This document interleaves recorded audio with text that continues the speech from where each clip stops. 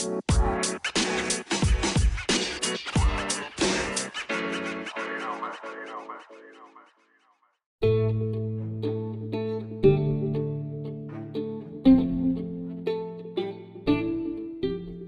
July 11th, 2023, the United States Marine Corps was left without an official commandant for the first time since 1910, thanks to Alabama Senator Tommy Tuberville. As a result of his opposition to the Department of Defense's policy of reimbursing female soldiers for travel to states where abortion is legal, Tuberville has single-handedly placed a continuous hold on all Senate votes to approve senior military appointments. Prior to his 2020 victory in the Alabama Senate election, Tuberville's claim to fame was his lengthy career as a college football coach.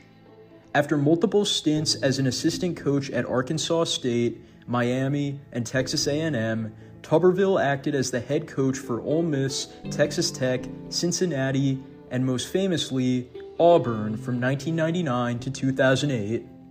While Tuberville is arguably the most famous coach in American sports to enter politics, the U.S. has no shortage of athletes who have made their way into politics.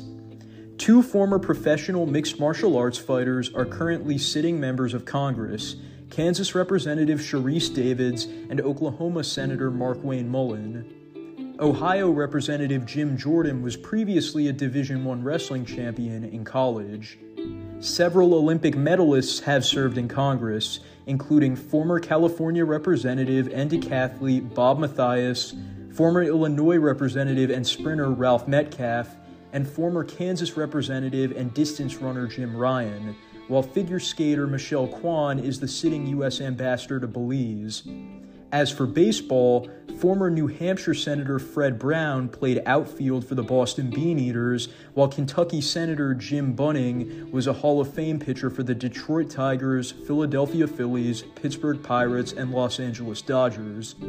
In basketball, former Detroit, Michigan Mayor Dave Bing played for the Detroit Pistons, former New Jersey Senator Bill Bradley played for the New York Knicks, and former Arizona Representative Mo Udall played for the Denver Nuggets.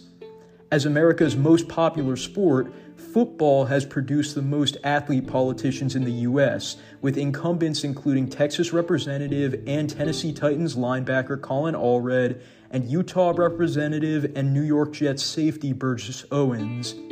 Former Massachusetts Governor Edward King was a defensive end for the Buffalo Bills, while former Supreme Court Justice Byron White was a halfback for the Detroit Lions.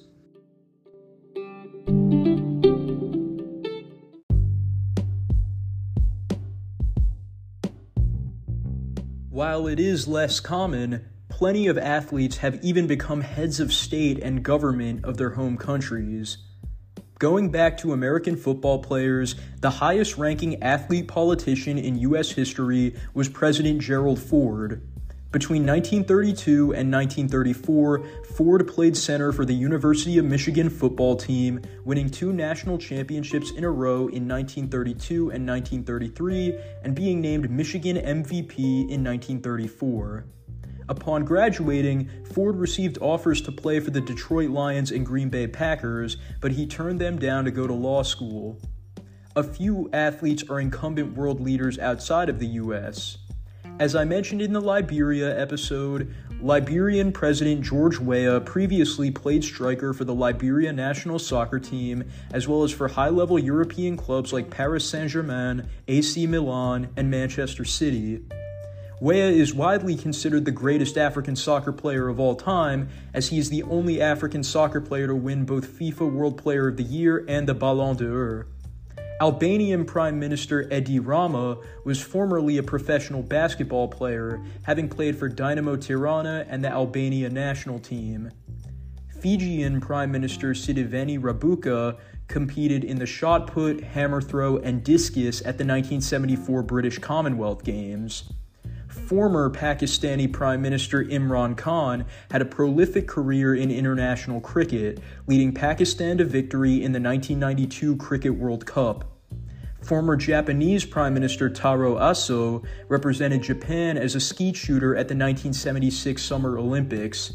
The infamous former Ugandan President Idi Amin was previously a famous boxer, having held Uganda's light heavyweight title from 1951 to 1960.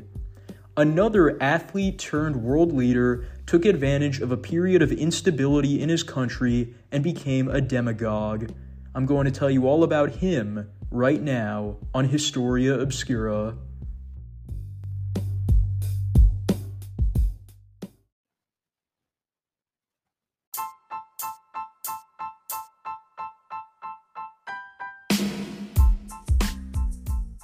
Welcome to Historia Obscura. This is the 93rd episode of this podcast, and I'm excited for you to hear it. Special thank you to Patreon subscribers Barbara, Cameron Sherman, Scott Sherman, David Kahn, Lisa Chase, and Tom.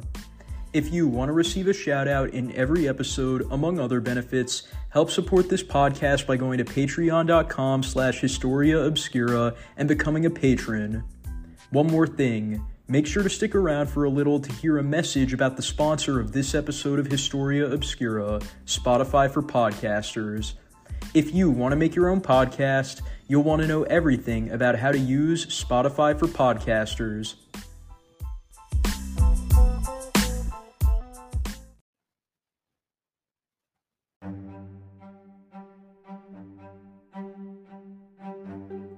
István Friedrich was born on July 1st, 1883 in Malacca, Slovenia, which was then part of the Austro-Hungarian Empire. Friedrich's family was of German origin, having been born to pharmacist Janos Friedrich and housewife Erzsébet Wagner. Throughout his youth, Friedrich was an avid soccer player, playing right winger on the soccer team for his secondary school in Bratislava. In 1901, he was recruited by the Budapest University of Technology and Economics to play soccer for the school-affiliated local club Műegyetemei AFC. At the university, Friedrich studied engineering, all while excelling as a soccer player. During this time, Austria and Hungary each developed their own national soccer team, despite both being part of Austria-Hungary. In 1905, in his senior year of university, Friedrich was called up to play one match for the Hungarian national team. The match was a friendly in Vienna against Austria, to whom Hungary narrowly lost 5-4. Due to his lackluster performance, Friedrich was never called up to play for the national team again, instead briefly working as a soccer referee to make ends meet. After a brief stint in law school in Berlin, Friedrich got a job in Berlin as an electrical engineer in 1906. In 1908, Friedrich returned to Hungary and established a factory on the outskirts of Budapest. After a brief period working in the United States, Friedrich returned to Hungary and got involved with politics for the first time, joining the liberal-leaning Party of Independence in 1912. Friedrich quickly became a local branch president of the party before enlisting in the Austro-Hungarian army during World War I. Friedrich was medically discharged from the army in 1917, and he soon sold his factory, which had benefited tremendously from wartime demand for military technology. As the end of World War I neared, long-standing Hungarian nationalism boiled over in October of 1918 with the start of the Aster Revolution, a conflict fought for the purpose of making Hungary a republic, independent from Austria-Hungary.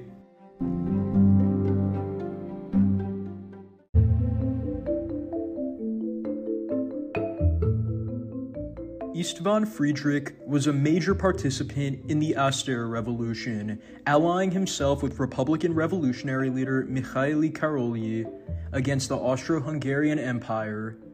On October 28, 1918, Friedrich was wounded while engaging imperial forces at the Chain Bridge in Budapest. Within 3 days, the Károlyites seized power and established the First Hungarian Republic.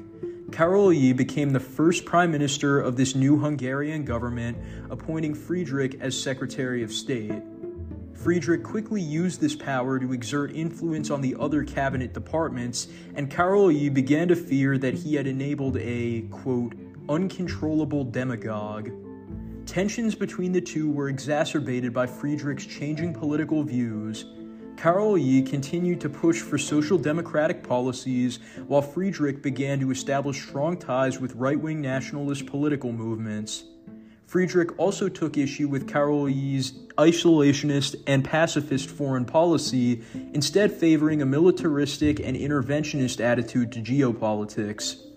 In January of 1919, the Party of Independence was dissolved, and on February 8, 1919, Friedrich was removed from his government position by Károly.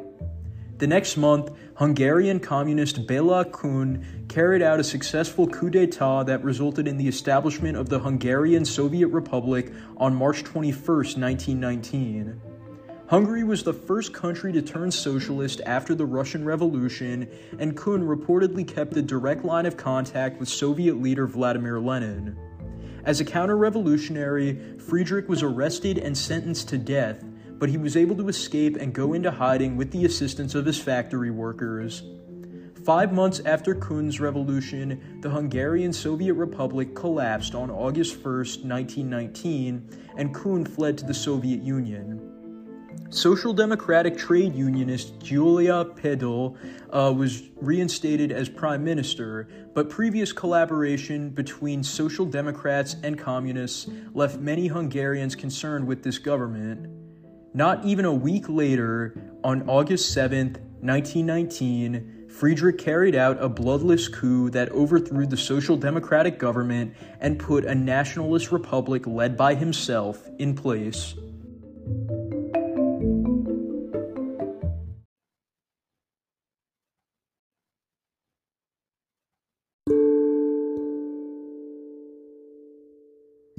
Bad memories of the Hungarian Soviet Republic weighed heavily on the minds of Hungarians during the ensuing political turmoil, and as a result, István Friedrich offered no quarter to communists in Hungary. In what was known as the White Terror, suspected communist sympathizers were rounded up and either imprisoned or executed. Non-communists affiliated with Mikhail Károly's Social Democratic government were also subjected to the White Terror, as were Jews, who Friedrich believed had collaborated with the communists. In total, an estimated 1,000 people were murdered during the White Terror, while tens of thousands more were imprisoned without trial. Friedrich also re-established the Habsburg monarchy, naming Archduke Joseph August the regent of Hungary, but the Archduke resigned after the Entente powers of World War I made it clear that they would not agree to a peace deal that allowed the Habsburgs to stay in power. Thus, Friedrich acted as the de facto leader of the Hungarian Republic. He established a political alliance of right-wing nationalists, monarchists, business leaders, and Roman Catholic clergy. Still, opposition to Friedrich from the political right was prevalent. Austro-Hungarian Admiral Miklós Horthy seized control of the national army in the hopes of re-establishing the monarchy in Hungary. In November of 1919, Horthy's forces sparred with Friedrich's forces, and the nearby Kingdom of Romania agreed to offer assistance to Friedrich under the stipulation that democracy would return to Hungary. Friedrich and the Romanians were successful in fighting off the national army, and Friedrich kept his word, implementing secret ballot voting for the next elections. These elections, which would take place in January of 1920, would allow universal adult suffrage, even for women.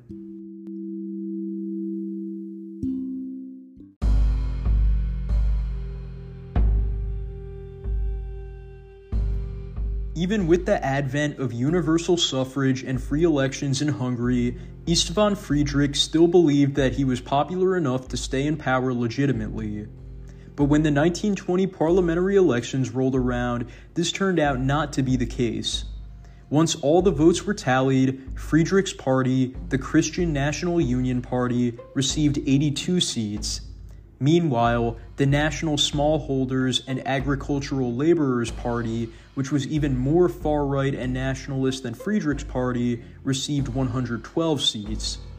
Only a few months after he had first seized power, Friedrich's time leading Hungary had come to an end.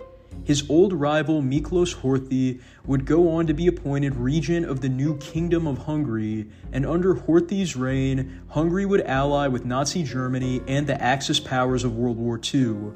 Friedrich's party formed an opposition cabinet, but he never won an election again. In 1921, he was arrested and put on trial for allegedly conspiring in the murder of István, a liberal former prime minister who had been assassinated by left-wing revolutionaries back in 1918. Friedrich was acquitted of this crime, but was arrested again just months later for participating in a failed coup to put Austrian Emperor Charles IV back in power in Hungary. As part of his plea deal to avoid prosecution for this incident, Friedrich was barred from holding political office for life. When the Soviet Union put the Hungarian People's Republic government in place after World War II, Friedrich was arrested in 1951 on fabricated charges of plotting to overthrow the communist government of Matyas Rákosi and sentenced to 15 years in prison. Friedrich would not live out this sentence. On November 25, 1951, Friedrich died of an unspecified illness while in prison in the Hungarian town of Vatsk at the age of 68. It was not until 1990 that he was politically rehabilitated by the post-communist Hungarian government. Still, Friedrich left behind a complicated legacy as both a freedom fighter for Hungary against imperialism and communism, but also as a fascist, a demagogue, and a Nazi sympathizer. But there is another interesting distinction that he also holds. He was the first soccer player for a top-flight national team to serve as a world leader.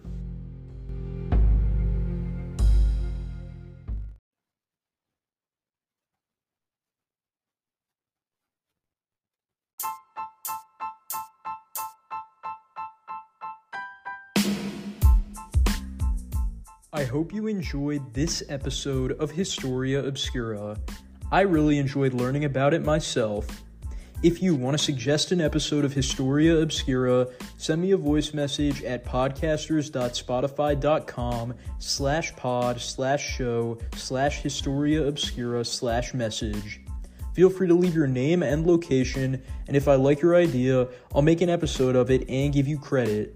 Additionally, if you want to support this podcast, go to patreon.com/Historia Obscura and become a patron. And of course, I can't go without once again thanking this episode's sponsor, Spotify for Podcasters. They are by far the easiest way to make a podcast, so if you want to make your own, go to spotify.com/podcasters. With that said, this is Jack from Historia Obscura, signing off, but not for long.